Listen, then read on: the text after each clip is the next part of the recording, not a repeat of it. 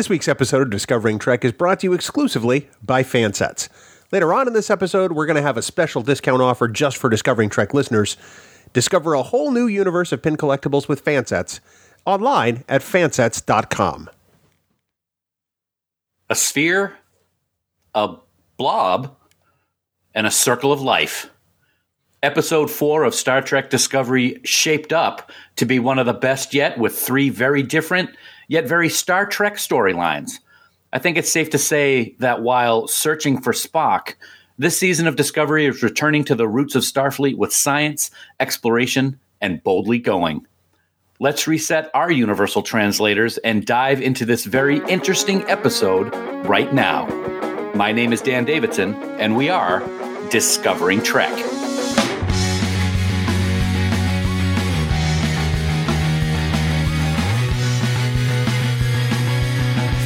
Welcome one and all to Discovering Trek, the Star Trek Discovery Companion, presented by Fansets. Episode 4 was yet another amazing addition to what has become an already stellar season, and I'm just amazed at how each week the writing seems to feed off the previous episodes and things just get better and better. We saw the return of a character we haven't seen in over 50 years, we were introduced to a strange yet new life form, and we saw the literal evolution of a beloved character. As always, this is the premier podcast for the most in-depth discussion and analysis about the latest episode of Star Trek Discovery, entitled An Obol for Charon, and we have a lot of storyline to cover. So at this time, I need to bring in my number one to help break it all down. You know, if I were facing death and needed him to sever my threat ganglia, I'm pretty sure he wouldn't hesitate for one split second.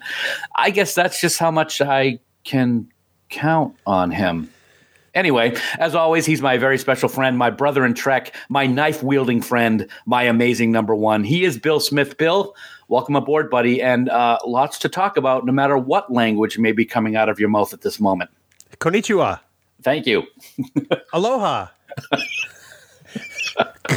Good Anything morning. else? There you Good go. morning, yeah. Hey, buddy. I don't think I'm smart enough to use a universal translator, but man, what an episode of Discovery this past week. Thanks for the great intro. It's so good to be back, and man, this season just keeps getting better and better. I can't wait to dive in.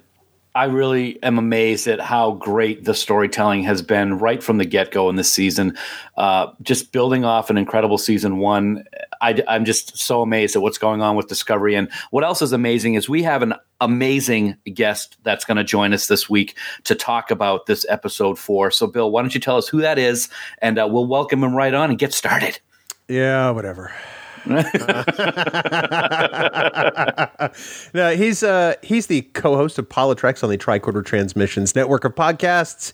He's our dear friend. He's been on this podcast a couple of times before, once sitting in my chair, and did such a good job that people asked if he could stay permanently. I'm not quite sure what to draw from that. He's the lovely, wise, and talented Barry DeFord. And Barry, welcome back to Discovering Trek. I think you're the first 3-time or more appearee on this here podcast.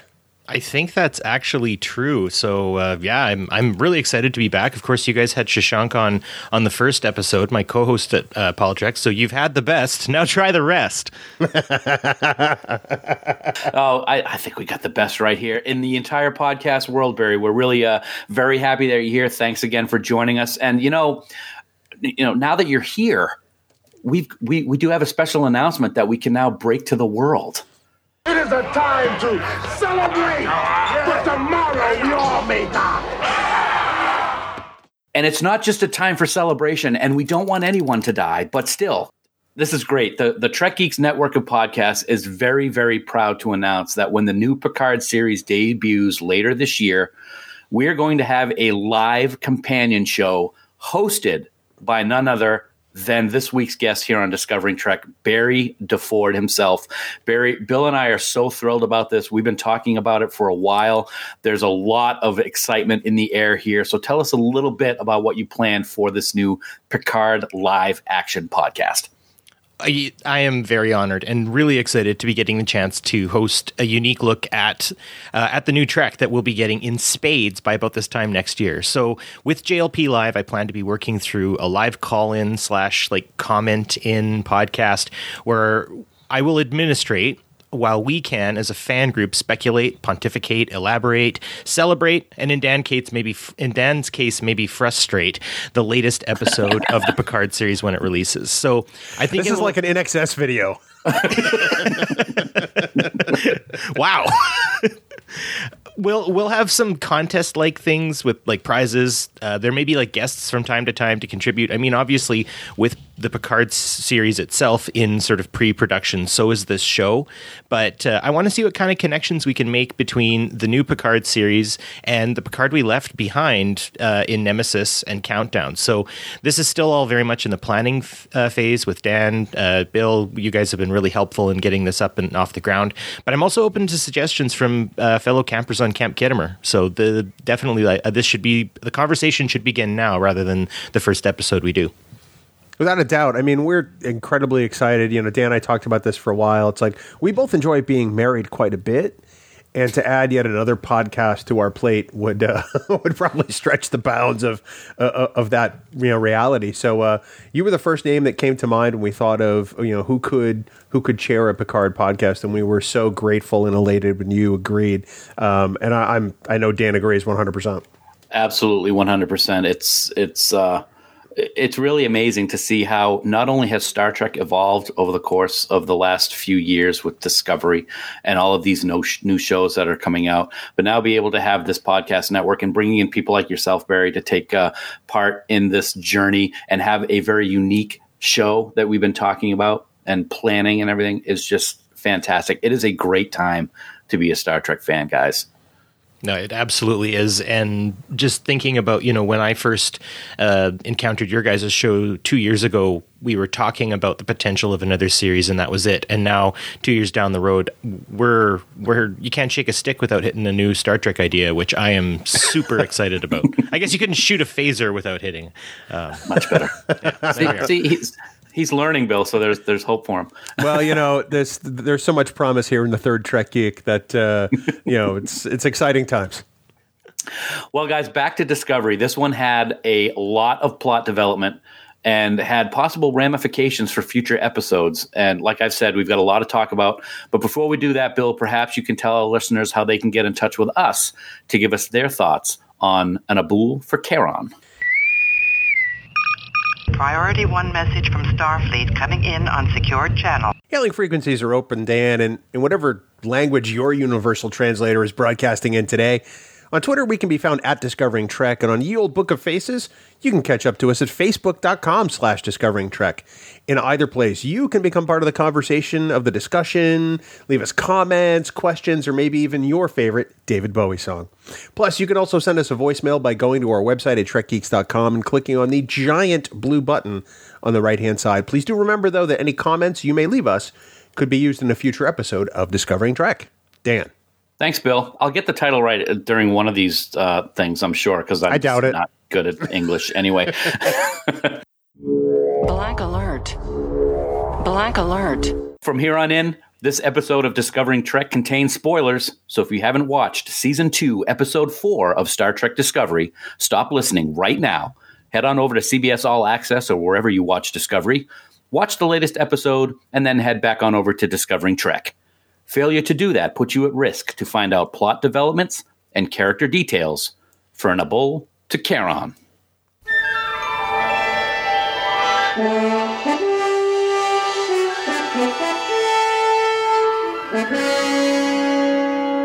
Previously on Star Trek Discovery. Spock, where you at? Captain Pike stands in the transporter room and gives the order to energize. Before him appears his first officer from the Starship Enterprise.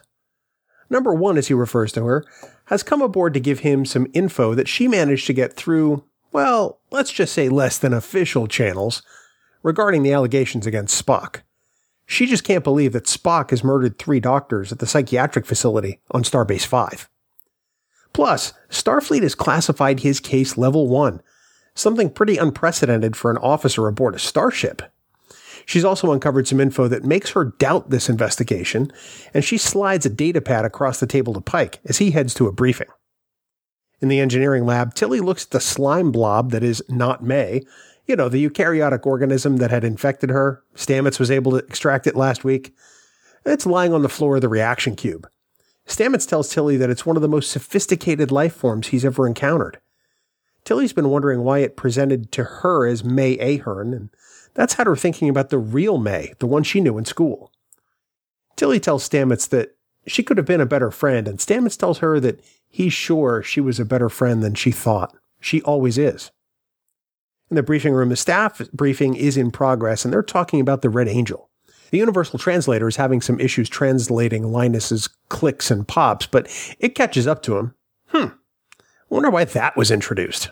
I'll bet it's nothing. Best to move on. While the discussion goes on, Saru is adding salt to his tea. Clearly, he's not feeling well. He's apparently fighting an acute rhinovirus, and, well, it looks like hell.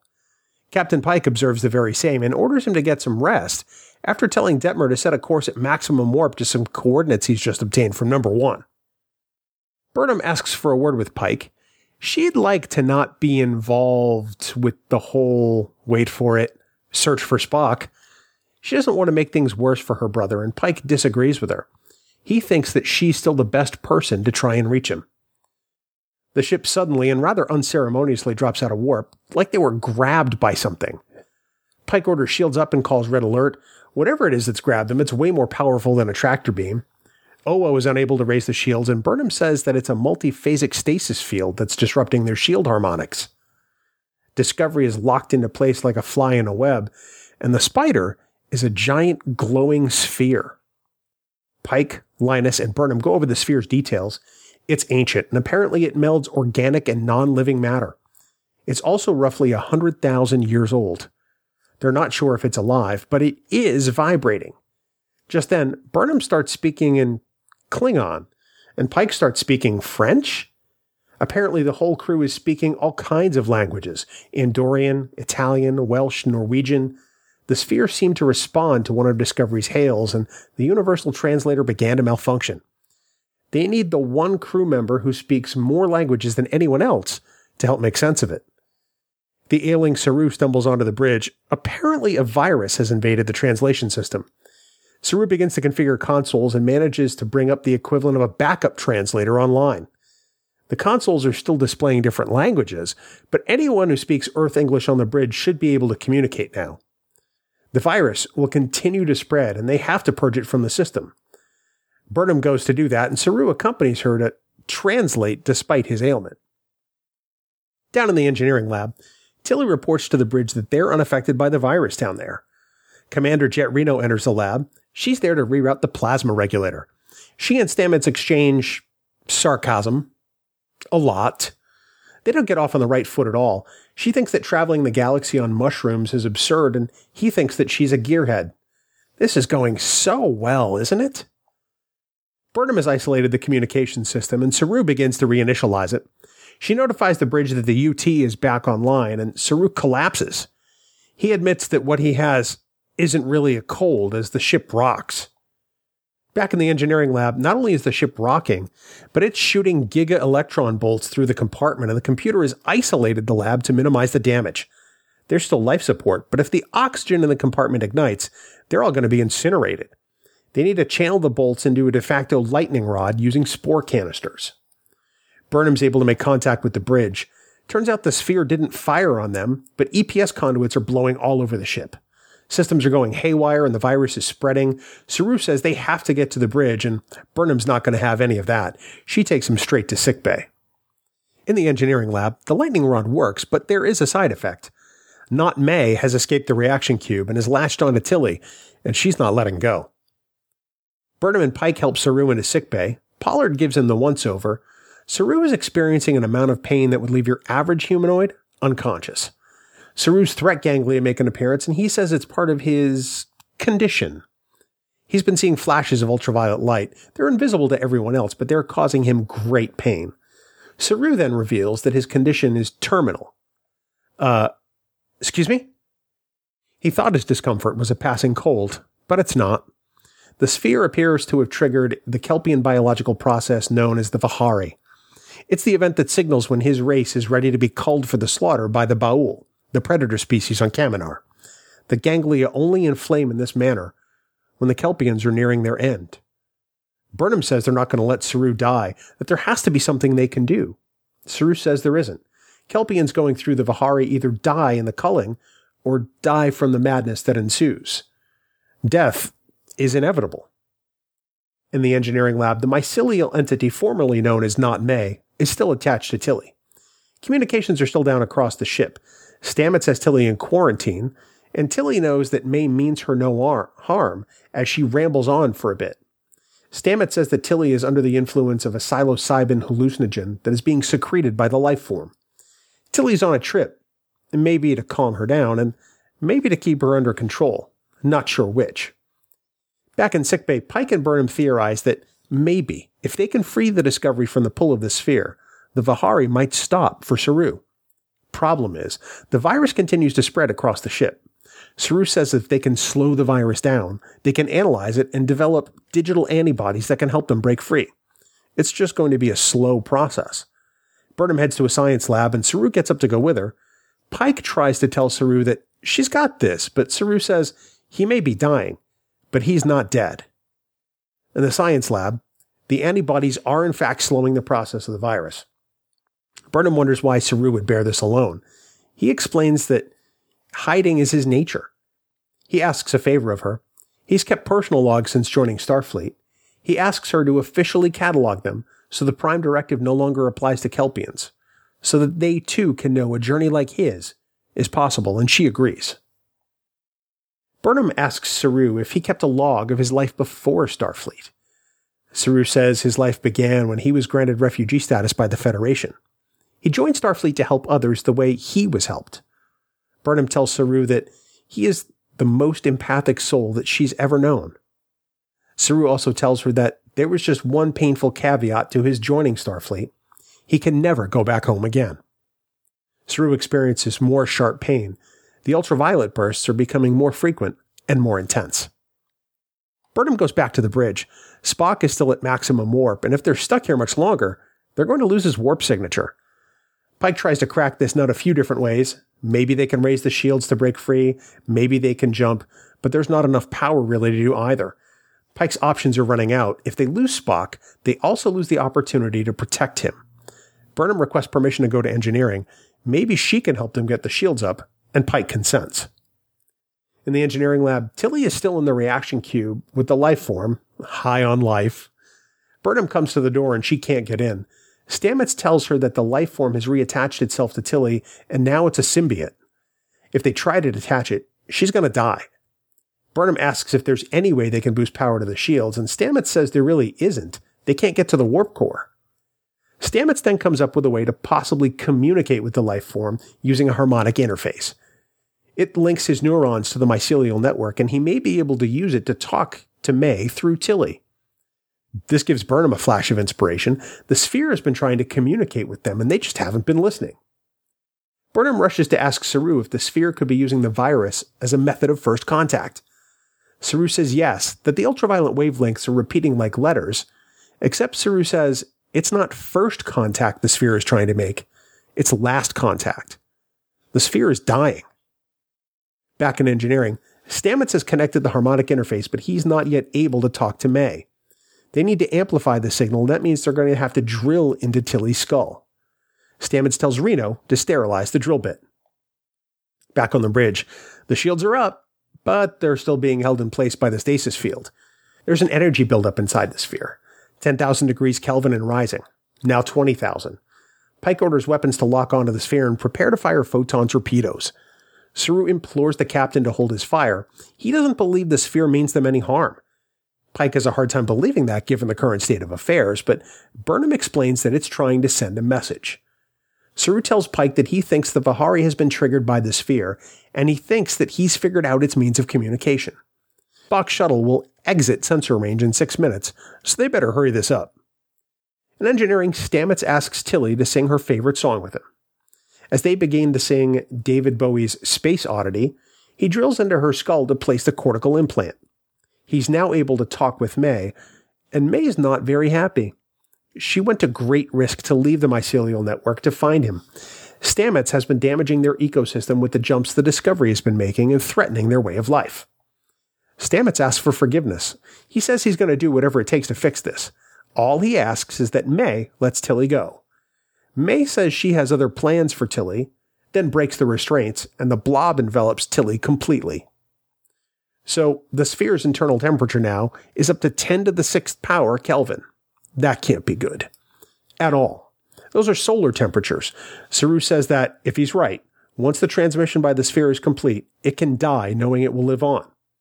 Spock's shuttle is almost out of sensor range. Pike prepares to lower the shields. He also tells Detmer to prepare to eject the warp core. Maybe they can detonate it and ride the shockwave away. Pike is also bound by his oath and conscience as a Starfleet officer, and he must give the sphere this opportunity to share its information. Lieutenant Detmer, lower the shields. They're getting all the sphere's information. Pike orders Burnham to eject the core, and she can't. The sphere explodes, but the Discovery is safe. The sphere reversed the polarity of the stasis field a nanosecond before it exploded, pushing Discovery clear of the blast. Its final act was to save them all. In engineering, Reno and Stamets cut into the blob that's encased Tilly.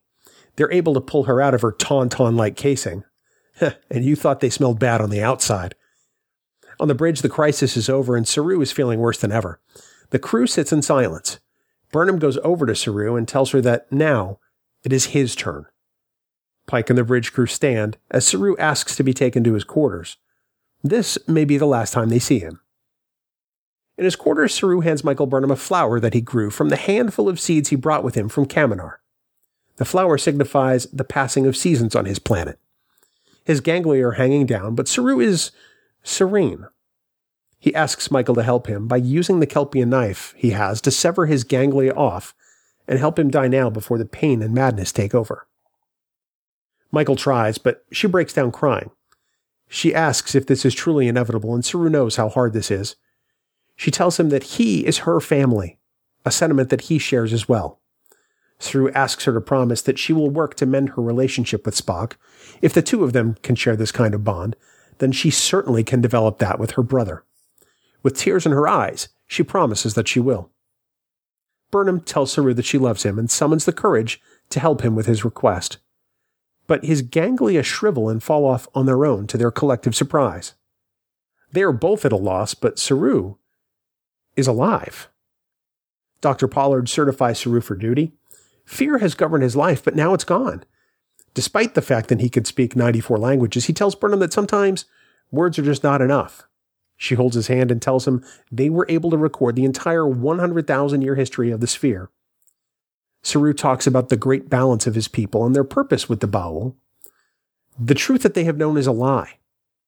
He made a promise to Captain Georgiou to uphold General Order 1 where his people were concerned, but now? Pike is in his ready room listening to some of the data from the sphere. Burnham comes in and tells him that the sphere managed to track Spock's shuttle beyond Discovery sensor range. Pike orders a course to be set for intercept. He says that he'll keep Burnham clear of Spockish-type things, and she says that she's had a change of heart. She can't abandon him no matter what. In the engineering lab, Stamets says they need to close the door to the mycelial network forever. The May blob starts talking to Tilly again, and it doses the air with the psilocybin hallucinogen to distract Reno and Stamets while Tilly is, well, gone. Tilly? Tilly? Obol. I know one thing. You do the recaps because I can't talk well, sir. Nice job again. Thank you. I'm glad that this entire this entire outline for the episode, I have not once had to say an Obol for Charon, and you've had to say it about 20 times with zero consistency, and nothing makes me happier. It's going to happen. I'm going to say it right now. I apologize for the rest of the show. English is just, that's just it. English is a very tough language, especially for second language speakers like you, Dan. Trainees, to the briefing room. So Bill and Barry, as we gather in the briefing room here to start our discussion on this week's episode, let's first get our high-level thoughts. Barry, thumbs up, thumbs down, couple quick points. What do you think? Oh, it's got to be thumbs up for sure. This episode did a lot in 48 minutes, and it didn't lose you, which is pretty impressive. I find it's sort of a bottle episode with an overall TOS feel. There's kind of a dash of TNG to it, and I found myself appreciating the story progression and its self-awareness, right? It feels like Trek fans who've been with the franchise for a long time will notice the subtle communication of past episodes, characters, and themes, and that are hidden kind of in all of the scenes. If you're a newer fan of Trek, don't fear though. Like, this episode does stand on its own, and I would say you're in for a treat if you're watching episodes, kind of in reverse. As you go back, you're going to be like, "Oh, that was mentioned in Obol for Charon." You're like, and that'll happen a lot. So it's a great episode. Thumbs up. Yeah, I have to agree. I gave it a thumbs up as well. But I do have to admit, when I first watched it this week, I wasn't overly keen on the episode. And I got to say, it's because Jet Reno, the way that she was with Stamets and Tilly, really kind of put me in a wrong frame of mind at first. The other aspects of the episode, though, the Sphere and Burnham and Saru, were just absolutely unbelievable. So I took it upon myself to rewatch the episode, which I really don't do often before we record Discovering Trek. And I really did appreciate everything that was going on, even those scenes in engineering. So my opinion softened quite a bit about that. With that being said, the strength of the other plots in this episode, including what's going on with Tilly, were just absolutely fantastic. And it was another, I think this is 2 or 3 in a row of absolute pure Star Trek story. So I definitely give it a thumbs up. Bill? This seems to be a recurring trend throughout this season of Star Trek Discovery. Thumbs up and way up at that. This episode was Star Trek, and that was my first thought, when I was tweeting about it right after. We have a live spoiler thread on our Camp Kidmer Facebook group that goes up with every episode, and that was my first thought there, too. I get that there's a loud minority of people out there who say that Discovery isn't Star Trek, but if you watch this episode and still say that, I'm sorry. It's because you don't want to see the Star Trek in it. The Star Trek in this episode smacks you right in the face, and anyone who says that Discovery isn't Star Trek really just has no idea what they're talking about. Absolutely. So 3 thumbs up. That's a lot of thumbs up we've gotten this season. I think everybody's given a thumbs up every single week since the beginning of season 2. So that's very cool. Let's start talking about some of the key points of the episode. The first one that I want to bring up is a small part of the episode, but it's the one that I've been waiting for since San Diego Comic-Con, and that is the introduction of Rebecca Romijn as the Enterprise's number 1. We only got to see her for a few minutes, but I absolutely loved what the character was like in Discovery. It built off what we saw back in the original series. And Barry, let's start with you. Anything specific about this character that you liked or didn't like? And when I say didn't like, don't tell me you didn't like anything. I mean, first of all, Rebecca Romijn stands on her own as well as an amazing actor. She has done so much work with the Marvel universe. I mean, of course, we can go back into the horror genre as well, where she has definitely staked her place. But she takes the grace and at the same time, I would say the authority that Number One had when she was played by Majel Barrett so many years ago. That I feel a little bit of that, but I guess part of me as well, just knowing the chops that Rebecca Romijn has, I wouldn't mind seeing her kind of take Number One in directions that she as an actor would like to see. I think there's a lot of room to grow and build off of that. Of course, we didn't see Number One very much originally, so as much as there's a lot to pay homage to, I think there's a lot of areas we can discover about Number One coming up. Bill, she likes cheeseburgers. We saw that. I love cheeseburgers, which means we're a match made in heaven. There you go. Throwing that out there. I love the fact we got to see Number One. I wanted to know her name because I wanted them to make the direct tie into the name that's been established in the novels for years of Commander Una. I was hoping that they would just be just a casual reference. And, I mean, I get it. Plus, I mean, I hoped she'd be on for more screen time because theoretically now she's on her way to space dock and who knows if we're going to see her again. Mm-hmm. So I hope there's more. I want more of this character. And I still want a Pike on the Enterprise series when this is done. I'm not gonna lie. That's how much I enjoyed the brief glimpse of Number One that we got. Part of me was happy that they didn't because I wasn't sure what they were going to go with, and I was worried that like Pike was going to turn to Number One and be like, "Thank you, Gale," and then I'd be like, "Oh, it's been ruined." Thank you, Gail. That's awesome. Yeah. Anyway. Very nice. I did see a behind the scenes little blurb on Twitter the other day with Rebecca. And based on what she was saying and how she was saying it, we are definitely going to see her again this season. So I think that's a good thing. I do want to see where this character goes. She has a lot to give the character. I loved in her shorts or small scenes that she had this week, some of the subtle writing that were in these scenes that really makes me love this writing staff so much. I feel like I talk about it every week because they're doing what they promised to do. Why are there no holo communicators on the Enterprise? Now we know. That small, subtle line about ripping them all out because the Enterprise was the only ship that had this issue, which required it to be in space dock, was brilliant. No engineer could love the Enterprise more than Louvier. I thought was great because, of course, now we all know what Scotty's going to be like. I just love how the writers are doing things like that. The other thing that I liked is the pad that she had was very reminiscent of a TOS pad that we saw back in the 60s. I love how they do these subtle things all through Discovery. One of the other things that happened after the fact, talking about TOS technology, of course, was the Universal Translator and the Universal Translator bridge scene. That was fantastic writing right there. It makes you wonder if all the humans on the ship speak in standard Terran or their native tongue. This kind of gave the idea that they don't, but I loved how they were able to jump around various languages, almost every other sentence in that bridge scene. And it just another big thumbs up to the writing staff. Bill, what did you think about this scene? Do you think that it was overdone? Do you think it was perfectly done? I think it was perfectly done, and I'm interested in hearing what you think. Oh, no, I thought it was fantastic. So here's a little inside baseball. So in order to write the recap every week, I watch the episode a few times. And one of those involves watching it with the closed captioning or the subtitles on. So that in case I have a question as I'm going through and writing the recap, I can just refer back to the actual dialogue as it's there and not, miss anything or maybe get the spelling of a word that I didn't quite understand how it was pronounced.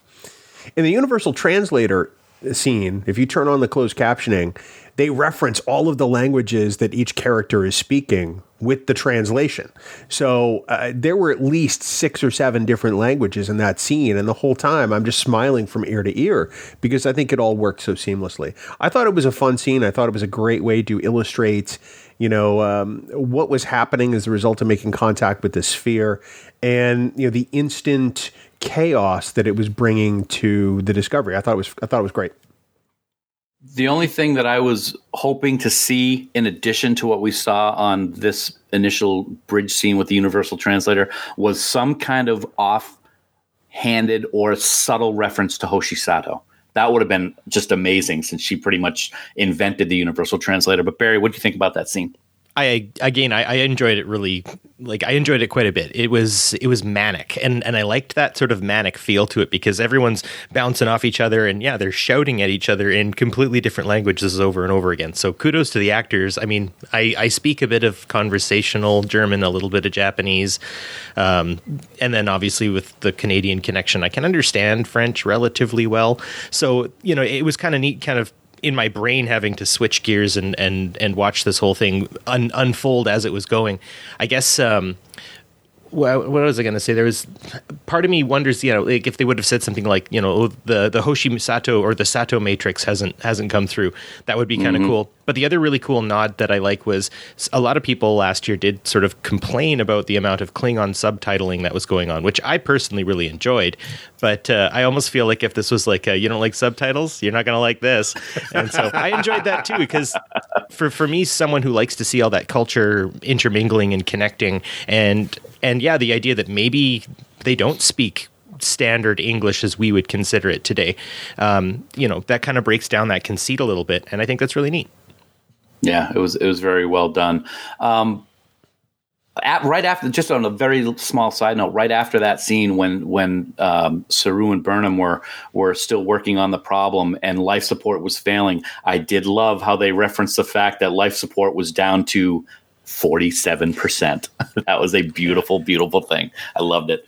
So, of course, with this universal translator and the problem that they had on the bridge at the beginning of the episode, it is all about this sphere that they have run into. So, Barry, I'm going to stay with you for the moment. Let's talk a little bit about the sphere. For me, this aspect of the episode reminded me a little bit about the Corbinite.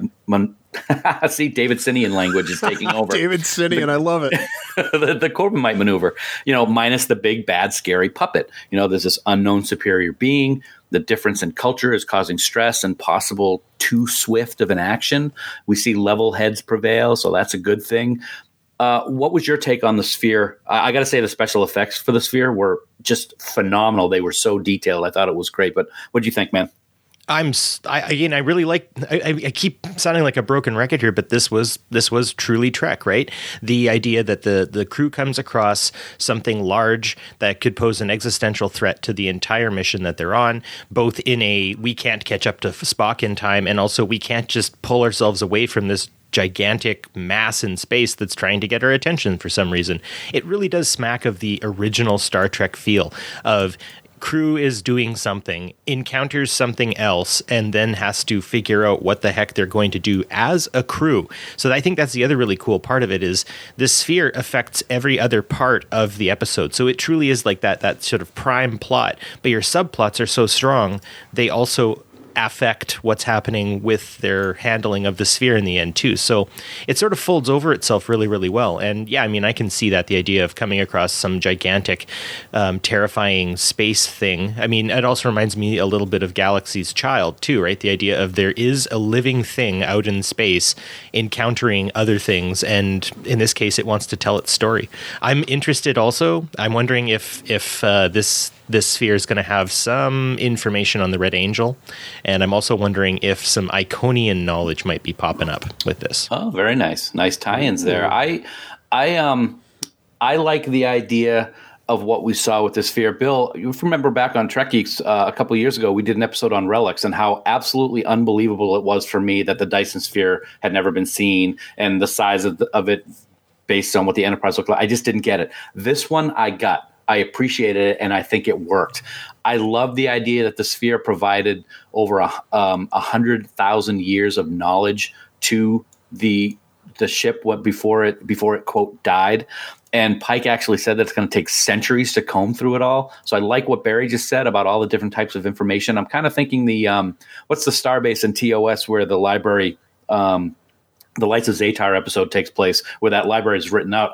Or deleted. I wonder if that has anything to do with this. But what was your take on the sphere, buddy? You both summed it up almost perfectly. I mean, Barry, there's a reason why Barry is as great as he is. It's because he comes up with things that you and I are too dumb to come up with. And he really knocked it out of the park. I do have to say the thing I liked the most about the sphere and the problem it presented was the chaos the crew was thrust into and the way that they had to work together. I think that's the thing that evoked the original series the most for me. But it also evoked elements of TNG. And as I was watching it, I was sitting there going, could you imagine that if TNG had this budget back in the day, what they could have done? And there was the technology for the effects. Because this whole thing looked believable and it looked amazing. It presented a problem on a variety of levels, and it wasn't just, well, we need to figure out, how to do X. It's we need to do A through Z, and we need to do it all now before Spock gets away.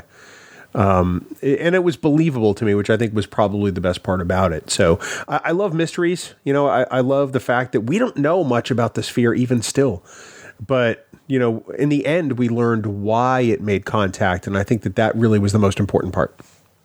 One of the aspects that I liked, it made me think a little bit about the devil in the dark, actually.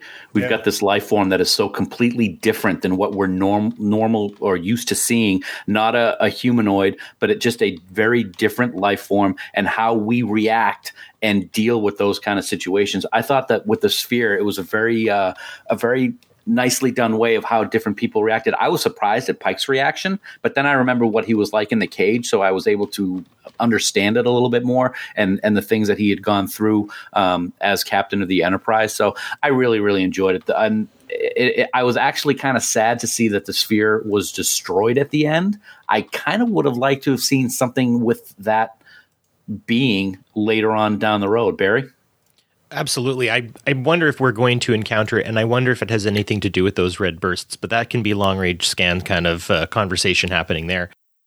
Overall, Starship crew experiences something big and threatening isn't outside of the purview of what we've noticed in other Star Trek episodes, but it was handled in a Discovery way, right? Like it wasn't just TNG recycled or Voyager recycled or TOS recycled, but I would say it still had the TOS feel more than anything else. So let's move down to engineering, guys, because there was a lot going on in there. Tilly, May, Stamets, Reno. In episode 1, Bill and I talked about the fact that Reno was a little over the top in the way that she acted, and we were hoping that we would, the next time we saw her, if we did see her, it would be a little bit more toned down. And Bill, I think it's safe to say that it was not, and it was more like times 10 from episode 1. What did you think? Well, it's kind of rough because I like the scenes in the engineering lab. I thought that there was a lot there. I thought it did a lot to propel that element of the storyline and possibly set up things for down the road. But I still have a tremendous problem with Jet Reno. You remember the first time we mentioned the character in episode 201, we talked about how, okay, this is essentially Tig Notaro on screen being Tig Notaro. And you and I had both hoped that it would change. And it did. I think it became much more abrasive and much more sarcastic than perhaps I wanted. I think of other characters in Star Trek that have been jerks. I think of Styles. I think of Bailey. I think of Kaczynski in TNG. I think of Leland T. Lynch. I think of Edward Jellicoe. And they all wear the Starfleet uniform, but none of them are truly likable characters because they're jerks. We hope that these characters aspire to something more. We hope that they fit the vision of working together in unity that we've come to expect from our Starfleet crew. And I feel like I have to preface this and say it again. I love Tig Notaro. I love the work she's done. I just don't like her in Discovery because there's no character here. This is essentially just Tig in a spacesuit, being a sarcasm generating machine. And that's the thing I have the problem with. I think the character is wholly unlikable. And I had a hard time with those scenes. I do think that they did tone it down at the right times, like the space oddity portion of the scene where Stamets and Tilly are singing David Bowie. But other than that, I did have a hard time with that aspect of those scenes. Barry? I don't have any connection to Tig Notaro. I actually have never encountered the actor before. Maybe it's because I live in the frozen wasteland that is Canada. We haven't received any transmissions yet. But no, having no actual context for who Tig Notaro is, I don't find the character as abrasive, though I do find she seems very kind of oppositional to basically everything. And sometimes it kind of reminds me of Stamets at the very, very start of season 1 last year, where he seemed kind of, but I guess he had good reason to be because he was protecting a stock of extremely valuable and hard to manage mushrooms and all that sort of stuff. So she doesn't quite have the same reasoning to be as much of a jerk. Actually, with the ship's virus happening, I was kind of wondering if it was going to call one of the crewmates a jerk, or maybe sew that onto one of the back of their uniforms or something. But I guess more than anything, I liked the way that they played off of each other quite a bit. I feel very much like a theater, like a theater troupe feel has started to form out of engineering, and this is more kind of with the actors, with both. Oh man, what am I doing? My brain just stopped working. Anthony Rapp. There we are.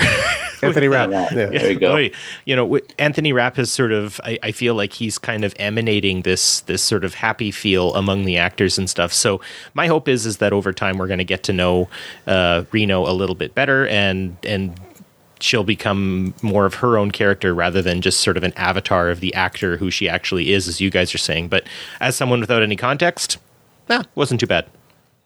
As we all know in season 1, and I will give this to Jet. She was not around for the end of the war. but she has been on Discovery for, I would say, at least a couple of weeks now, depending on how much time has passed between the start of episode 1 and episode 4. So she probably has a good idea of what took place and how the war ended. And to be perfectly honest, in my opinion, Stamets' invention and what he was able to do was what won the war against the Klingons. And the first thing that she does when she meets Stamets for the first time is insult the hell out of him, insult the hell out of the mushrooms, insult the hell out of the spore drive. That's not a way that Starfleet greets each other, in my mind. That's why I had a little bit of a problem with it the first time I saw it. I also then, when I rewatched it, looked back and said, okay, they're trying to do this in a way that, breaking the ice type of thing. I very much appreciate your comment, Barry, about Stamets was the exact same way when we first saw him in the first episodes of season 1. It continued and continued. And Bill also said that it toned it down at the right parts. There were other aspects of that scene that I really did appreciate and really did like. First of all, thumbs up, David Bowie on Star Trek, people. I mean, how can you not love that? Yeah. That was absolutely fantastic. And for me, these scenes, when we find out what's going on with the mycelial network, was a real callback for me to TNG's Force of Nature, the episode where warp drive was causing damage to certain areas of space. This revelation, of course, is, in my opinion, is going to be why the spore drive gets shut down and the crew is forced to cut off from ever visiting the mycelial network again, which is why we never see it in TOS forward. So I like how the writing continues to evolve into things that people have had questions about since Discovery launched. The other thing that I liked about these scenes, we've talked over the last couple of weeks of the character of Tilly. Is it too much Tilly this season so far? Is her humor too much? Another episode like last week where Tilly didn't really have any humor, so to speak, in this episode. She's scared, and she has a right to be scared. And I thought that Mary did a fantastic job of showing us that fear in a lot of the scenes that she was in. I mean, how can you not be scared when you're getting a hole drilled in your head, right, Bill? It happens to me at least once a week. I do think one of the most effective scenes was when May was speaking through Tilly. And I thought that it was really well done by Mary Wiseman. I thought that she was able to convey, the right look, because obviously they had dubbed the other actress's voice over hers with some, almost some post processing afterwards to make it sound like it was something else. But it really conveyed the sense of what was going on and what was at stake for those life forms. And I thought it was really super well done. Yeah, I agree with you. I've had an immediate callback to Force of Nature. I've had an immediate callback to some Voyager things, with regard to other life forms and other types of space being affected. So I thought that those particular parts of the scenes all around were just home runs for me. Barry, what do you think about Tilly and what's going on? And that thing that she got encased in was kind of gross. Yeah, it truly was. And my first question, and this is a couple of outside of the franchise callbacks. First of all, is Tilly in the Upside Down now? I'm wondering that's the first thing I'm wondering. The second one is I was hoping that maybe at one point they'd throw in there is no Tilly, only Zool when she was voicing over what she was saying, but. Yeah, and in terms of callbacks, I always think of when Data was impersonating Captain Picard's voice, and it was done so perfectly and almost hauntingly realistically. It was the same idea. Mary Wiseman had to channel a lot of different energies at the exact same time. Like, I don't know how she prepared herself from scene to scene down there, because one second she's bubbly Tilly, the next she's, getting drugged basically by this creature, and the next she's a completely different character. Mm-hmm. So 1, 2, 3, that was pretty impressive. But I guess, yeah, the hallucination scene and then like the call to David Bowie, I was a little bit like, really? I didn't necessarily see the need for that. The only change I would have made is if they were going to make reference to David Bowie and drug use, they should have done Station to Station rather than Space Oddity. That is a fantastic observation. Now, I mean, two of my favorite artists of all time are David Bowie and Prince. So to have call-outs to both of those in the same episode for me was something pretty special. But Barry, that's a fantastic observation, my friend. It's not the side effects of the mushrooms. Well, the other thing let's talk about, of course, in my mind, was the best part about this week's episode, and that is the Saru Burnham arc and what we saw and what was going on with Saru. Guys, I got to tell you, I have been giving props to Doug Jones for a long time. How this guy can act with always having prosthetics covering his face or his entire body, and still for us as fans and watchers to see the raw and powerful emotion coming through, not just in his voice, but in everything he does, is truly magnificent. He was unbelievable this week. And I'll tell you what, if this guy doesn't get an Emmy nomination, at least for what he's done so far in season 2, I'm going to be pretty aggravated. Barry, what did you think about it? Of course, there was a lot of emotion, a lot of things going on. We saw the true feelings between these two characters come out when they thought that Saru was about to die. And I think that the bond that they admitted to is going to have very strong and very positive outcome or aspects going forward for the rest of the season. It was very genuine, and Sonequa Martin Green and Doug Jones are both, I mean, the reason why they are sort of, I would argue, probably the two big title characters of this episode at the very least.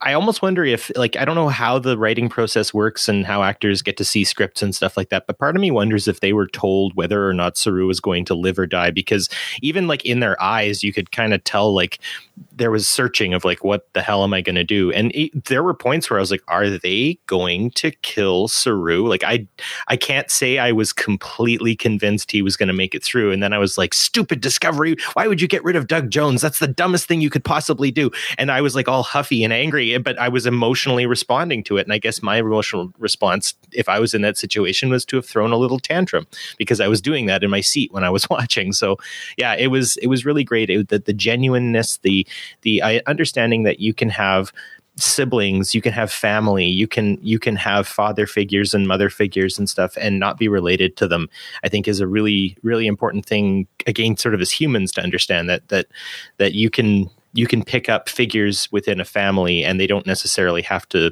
hold the exact same genetic code.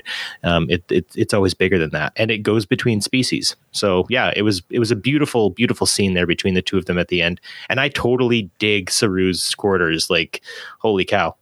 It's like a floor salad. It was really good. Hashtag floor salad. Floor salad. I like that. Bill, we know through our discussions that the character of Saru has a very strong and personal connection with you. I'm sure that you were just over the moon with what we saw this week. That's putting it mildly. You know, I mean, I knew that Saru wasn't going to die, and that's because we haven't been to Kaminar yet. You know, we know they're going back there. But like Barry said, I'm sitting there on my sofa going, I can't believe they're going to kill Saru. I literally had tears streaming down my face during that scene with he and Burnham in the floor salad. See, I feel like I have to call it that now. In the floor salad. In the floor salad. That's episode 5, Star Trek Discovery. It was so well done, and there was so much emotion there. You know, I've seen some people going, "Oh, so now they're close." It's like, no, they've been close all along.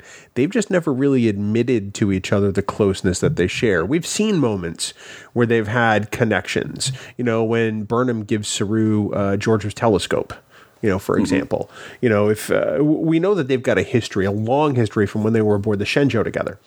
And, you know, to see this just sort of, you know, open admission between the two of them because they think it's the end, I thought was just gut-wrenching and beautiful and wonderful all at the same time. You know, we've talked about it earlier this season on Discovering Trek. You know, rarely do the members of one's family grow up under the same roof. And I think that's especially true in this case. They are family, and I'm glad that they both now walk around knowing it. If not for the previews that we've seen of what's going to be coming up on season 2, I would have been a little nervous as to what would have happened in that final scene. We've talked about how shows now, Game of Thrones, Walking Dead, Discovery, Georgiou died in episode 1. I mean, it happens. It can happen. And I was a little nervous, but then I remembered that I've seen some things in the coming attraction, so to speak, that had not taken place yet. So yeah, I was a little nervous. I'm not going to lie, but beautiful scene between the two of them. And I'm just glad, Bill, as we're going to get to here in just a moment, that Saru did not become part of our next segment's discussion. You know, now is the time that we feel it's necessary to reflect on those that we have lost in this week's episode of Star Trek Discovery. It's a somber part of our show, but we feel it's the least we can do for those who have paid the ultimate price. We like to call it the Red Shirt Roll Call. He's dead, Jim. He's dead, Jim. He's dead, Jim. He's dead, Jim.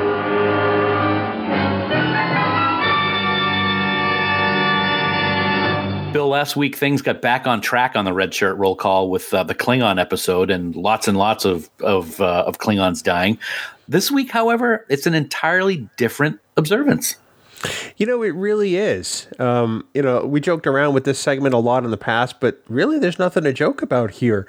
This week we offer our respect and admiration to the big giant sphere thingy. Before it left us, it gave us 100,000 years of knowledge to benefit the galaxy. There's nothing that's more Star Trek than that. We may not have understood it initially, but man, are we grateful for our time with it and hope that we can learn more about its kind in the future. Oh, without a doubt, man. So, cheers, sphere thing, as we raise a glass of synthahol in your honor in this week's Red Shirt Roll Call. We could call it Carol. But that's got to stay in. That's got to stay in. Just this long pause, and then just like we could call it Carol. Here we are heading for the mid-roll, and Barry's dropping one-liners. I'm just making this interesting for your Patreon supporters. This week's episode is brought to you by Fansets, the exclusive sponsor for Discovering Trek. And, we are just thrilled to have them back for the full season. Now available, Dan, is the amazing Disco Enterprise pin that was just released. It's bold and it's beautiful, and it's just the latest Star Trek pin available from Fansets. Seriously, you all have to check out their amazing line of pins at fansets.com. Do yourself a favor and head on over to their site right now. Take all the pins, not just one, not two, all. Perhaps you misheard me, all the pins, and put them in your cart. And be sure to use the checkout code FAMILY, that's FAMILY in all capital letters, to get a 15% discount on your entire order at fansets.com. Dan, 15%. Now, this code is going to be available to use until Sunday, February 17th, 2019 at 11:59 p.m. Eastern Standard Time. 15%? 15. That's amazing. That's awesome. In addition to that beautiful Enterprise bill, which I know you just ordered recently, I'm going to tell people right now, you just ordered that. You remember that special TOS communicator pin? We've been talking about it a lot. It's been available on our website at trekgeeks.com/pins. Well, we're very proud to announce that this week, as this episode drops, if you're listening to it in real time, our second pin is going to be available. It's the TOS Delta Tricorder pin. It's going to be available both at our site, trekgeeks.com/pins, and over at fansets.com. So head on over there. Add the second pin to your collection. You're not going to be disappointed. It's absolutely gorgeous. Little spoiler. I've been wearing it for a few days now because I have one already. So it's very nice. And for those of you that are interested in purchasing both or more than one pin from us, Bill and I are going to have a very special discount code available for you when the pin drops later this week.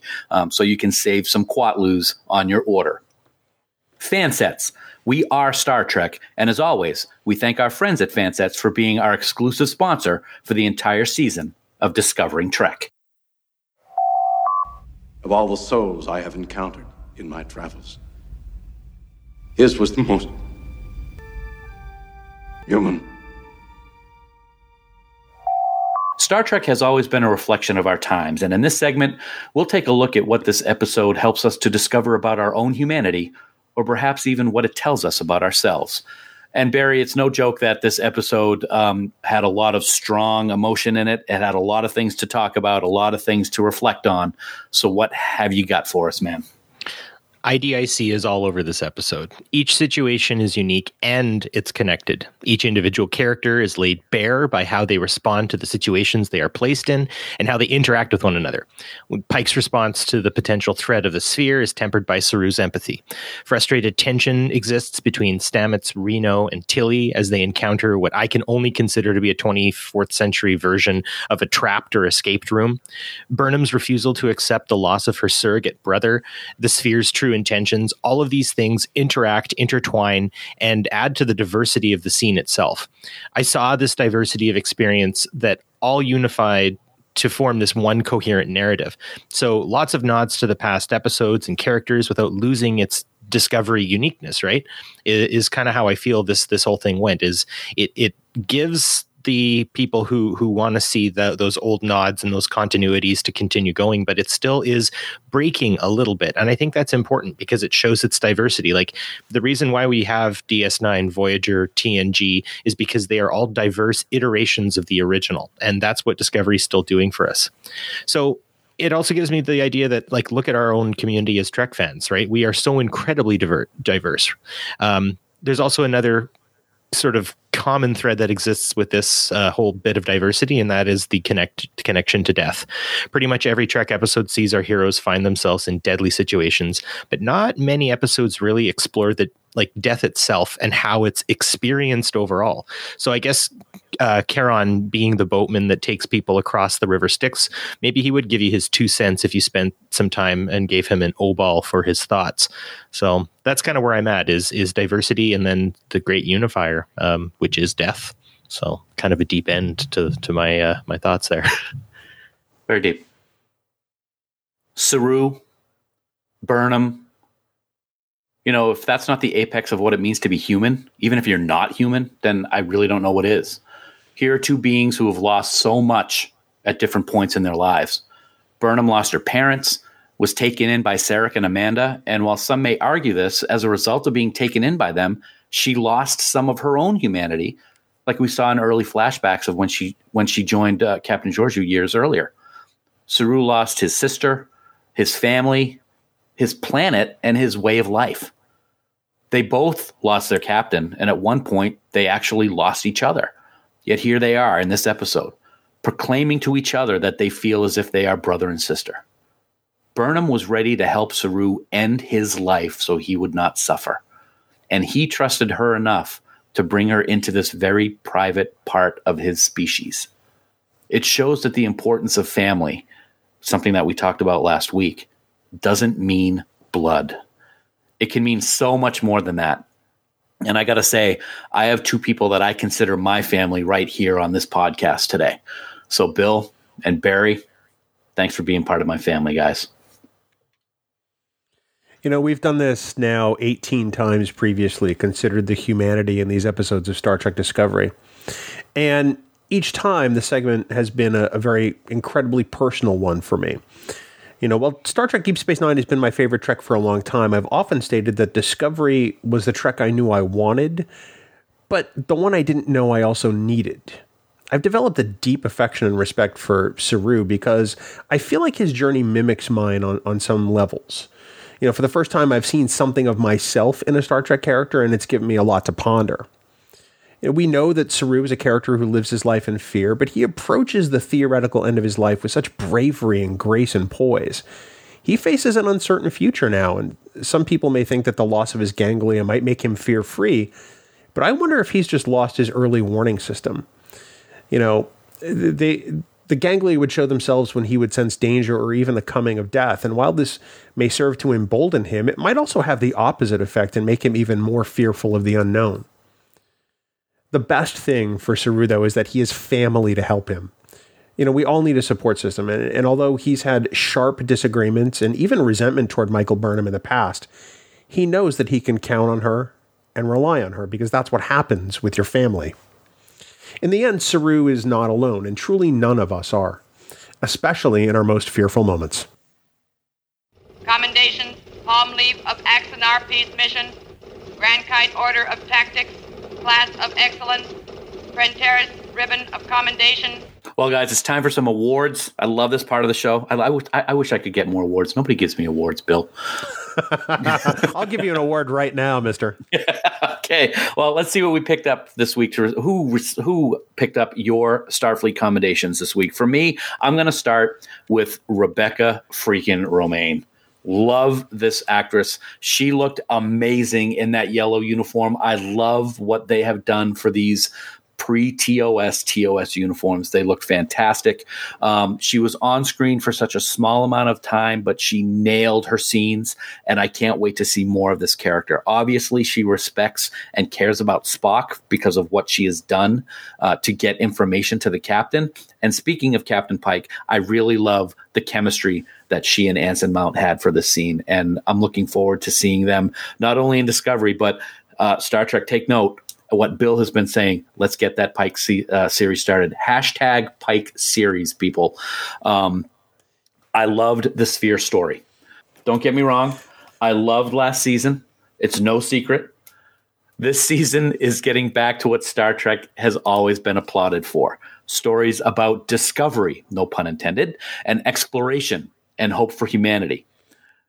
Jordan Nardino, Gretchen Berg, and Aaron Harberts penned a wonderful story that had so much Star Trek in it this week, and I pray to the prophets that it continues because it has been masterful. But last and certainly not least, I have got to give a Starfleet commendation of the highest caliber to Doug Jones. We talked about it a little while ago. He's a master at his craft. He's 100% covered in latex. I didn't really like the shirtless scene. It looked a little weird. But anyway, he projects emotion in every single scene he does. We talked recently about how great a Saru story The Brightest Star was, the short trek. And I believe that this episode eclipsed that short trek as the best Saru moments in Star Trek Discovery. You know, I had the opportunity to meet and speak with Doug Jones on a couple of occasions over the last year or two, and I cherish them because he is like the Fansets tagline. He is Star Trek, and I love that guy so much. Bill?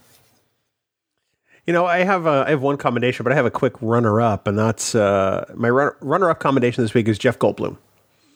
And so there was a tweet that went out from the Star Trek writers' room this week that had an artist sketch of Saru on his bed salad. And directly opposite from that was the pose of Jeff Goldblum lying back with his shirt open, you know, sort of propped up on one elbow. It's kind of like seeming like the inspiration. So I got to throw out a runner-up commendation to Jeff Goldblum just because he's Jeff Goldblum. But in reality, I have one commendation this week, and it's for the incomparable Doug Jones. There is just so much to love about this episode. I could go on and on with a list of commendations, but Saru's storyline truly stands head and Kelpian shoulders above the rest, and it is just so beautifully portrayed, Dan. Kelpian shoulders. That's great. You're welcome. Barry, top that one, Barry. Well, I don't know if I can get as tall as a Kelpian, but I would say my biggest commendation goes out to Lee Rose. This episode was brilliantly directed. Lee was able to temper the manic energy of this episode and channel it into engaging elements of a busy but coherent story. From directing multiple languages to high tension to heartfelt love and sorrow, while letting each actor's vision of their character through. All of this while tapping into themes and tropes from past iterations of Trek, mind you. Lee Rose has had lots of plates spinning, and she made it look good. So 100% just, I was like, whoever directed this either is crazy or the greatest pro you could ever have. And maybe you have to kind of be both to be a director. So therefore also the DSC actors, right? Discovery actors, they were shifting themselves into overdrive. Everybody on the screen looks challenged and they look like they're enjoying themselves, right? Like I recall hearing that on each Star Trek set, there's a different feel, the most notorious of which was the difference between Voyager and Deep Space Nine. Deep Space Nine being renowned for its seriousness, and then Voyager kind of being a little more jovial. I feel a lot like this sort of set has a lot of real friendships on it. There's a lot of goofiness, a lot of inside jokes shared by all, and the real sense of community. So I think that is all directly why we get such amazing scenes when all of that positive energy comes together. And then finally, my big nod is the special effects department. And I would say the sound team specifically have really stepped up their game. I kind of had some problems last year with Discovery Season 1. There are too many canned sound effects I found, and that's like a little thing that's just kind of me. But like when Ash is working on the worker bee and he flashes back, there's an electrical sound that's been overused so much. Like it's in every cartoon from the 80s if you hear it. If you go back and watch that episode, you will hear it. Also, the tardigrade made the exact same sound when it was getting plugged into the ship every time it happened. And for whatever reason, maybe it's just like my kind of idiosyncrasy, I didn't like that. I was like, it should make like a different noise.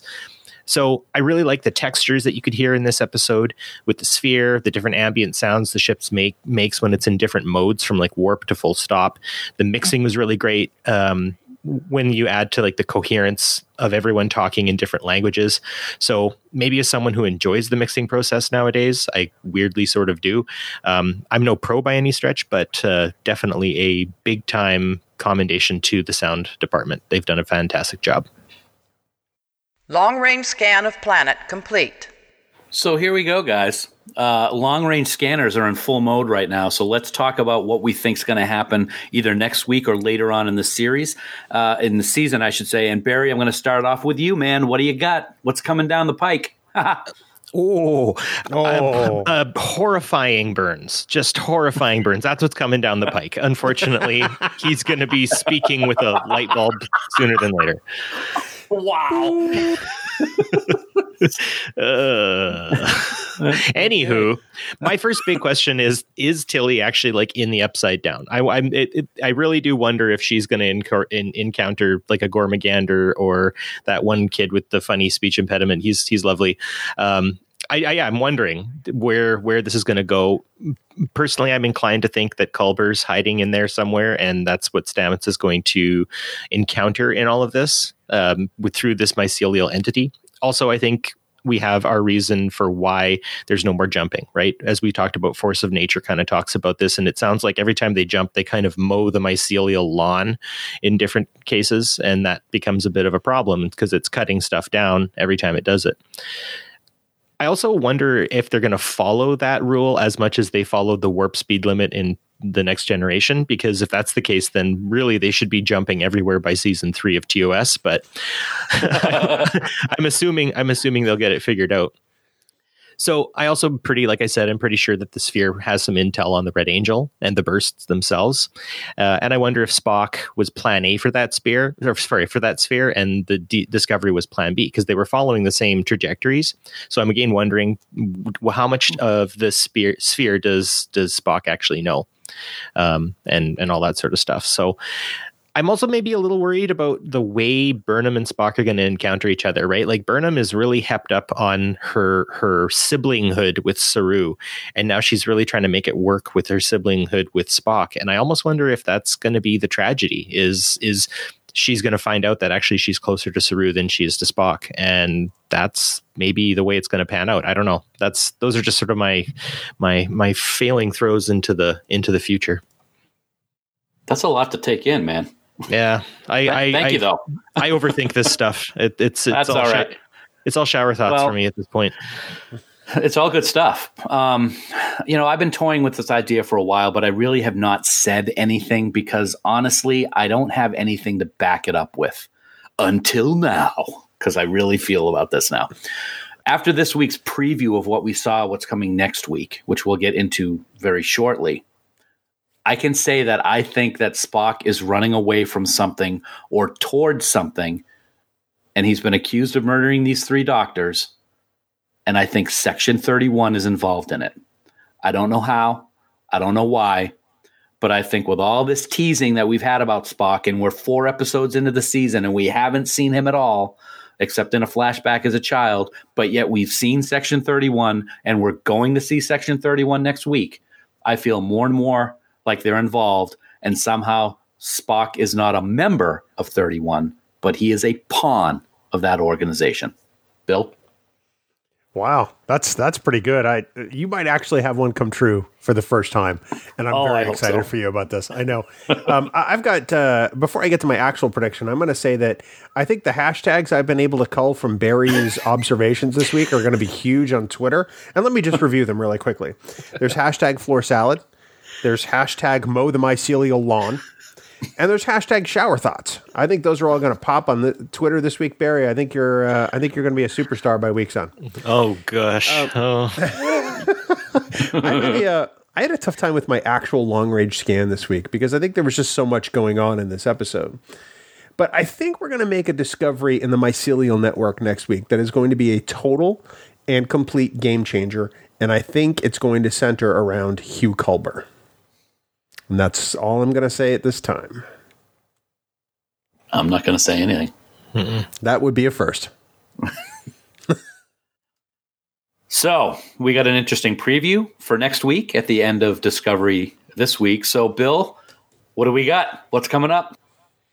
Well, Dan, next week we're going to consider episode 5 of this season of Discovery. And joining us to examine Saints of Imperfection will be Aaron Gallo from the Starfleet Escape podcast. Until then, remember that you can subscribe to Discovering Trek by searching for us on Apple Podcasts, Spotify, Google Podcasts, or by heading on over to discoveringtrek.com. Plus, now you can support Discovering Trek and the Trek Geeks network of podcasts, which soon will include JLP Live, hosted by the lovely and talented Barry DeFord, by subscribing to bonus content via Patreon. Get access to our exclusive Carpool Conversations, see the first of our annual supporters pins, and check out our exclusive Podfleet t-shirt design, along with so many other perks. Yeah, and speaking of Patreon, Bill, we want to take a moment to recognize the following amazing producers of Discovering Trek. We are so thankful for their support. Ken Tripp, Casey Shafsky, Jackie and Chris Hackney, Lionel Marchand, Craig Ewing, Sean O'Halloran, Chris Trebuzio, Eric Extreme, Norman Lau, Mike Bovia, and Patrick Escudero. Thank you so much for all of your support, guys. We really, really appreciate it. Now, if you would like to become a producer of Discovering Trek or even get access to the raw audio of Discovering Trek episodes, head on over to patreon.com/TrekGeeks. Well, Barry, we can't thank you enough for coming back on over here to Discovering Trek to talk about this week's episode, Something for Something. I'm just going to leave it as that. We're so excited to have you on the podcast network. We can't wait to see what's coming down the line with JLP Live later this year. But for now, where can folks find you online in the present day? Well, I am very excited too, gentlemen, and it's going to be fan-freaking-tastic. But for now, you can find me on Facebook just at Barry DeFord, and then on Twitter at BJORNDEFJORD, Bjorn DeFjord, and through at Politrex as well, where, again, you can see Shashank and me talk about all things Trek through a political lens. Fantastic. Well, folks, that's it for us and our discussion for an Obol for Charon. Did I get that right, guys? Is that close? Not even close. Go ahead. All right, great, good. Hit us up on Facebook and Twitter. Let us know what you thought about the episode and about Discovering Trek as well. These stories are so Star Trek, and I, for one, feel that Discovery has really hit its stride, and we're going to be in for a lot more great storytelling in the coming weeks. We are just so humbled that you take time out of your busy schedules to listen to us talk about this amazing new chapter in the Star Trek universe, and we look forward to sitting down with you again next week to talk about Episode 5. Until then, here are some words of wisdom from Captain James T. Kirk. You know, the greatest danger facing us is ourselves and irrational fear of the unknown. There's no such thing as the unknown, only things temporarily hidden, temporarily not understood. And until next week, never stop discovering. Music for Discovering Trek is provided by 5 Year Mission. They're writing one song for each episode of the original Star Trek. Download their music at 5yearmission.net. Discovering Trek, a Star Trek Discovery companion, is a production of Trek Geeks. Executive producer Dan Davidson. For even more Star Trek discussion, check out the Trek Geeks podcast, available on Apple Podcasts and TrekGeeks.com.